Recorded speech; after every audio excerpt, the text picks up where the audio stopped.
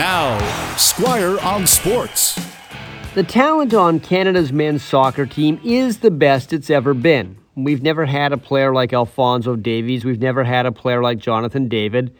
Canada made the World Cup last year with authority.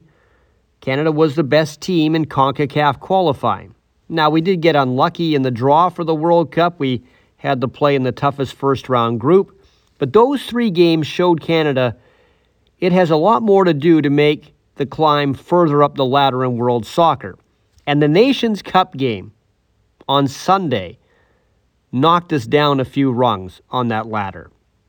That 2-0 loss to the Americans was a wake-up call for everybody in Canadian soccer, not just the players. Head coach John Herdman has to have better tactics, and he has to put his players in better spots. He complained after the game that Canada Soccer, the organization, still isn't funding this operation well enough, and he's probably right. But he may have said that to deflect the well-deserved criticism of that effort on Sunday. With a World Cup coming up in 3 years, with Canada in it for sure because we're one of the hosts, Canada needs to dissect what happened in the Nations League and in that final against the Americans and figure out how to move forward and who to move forward with. Because the game on Sunday, although it was just one game, was a big step back. Squire on Sports on 980 CKNW.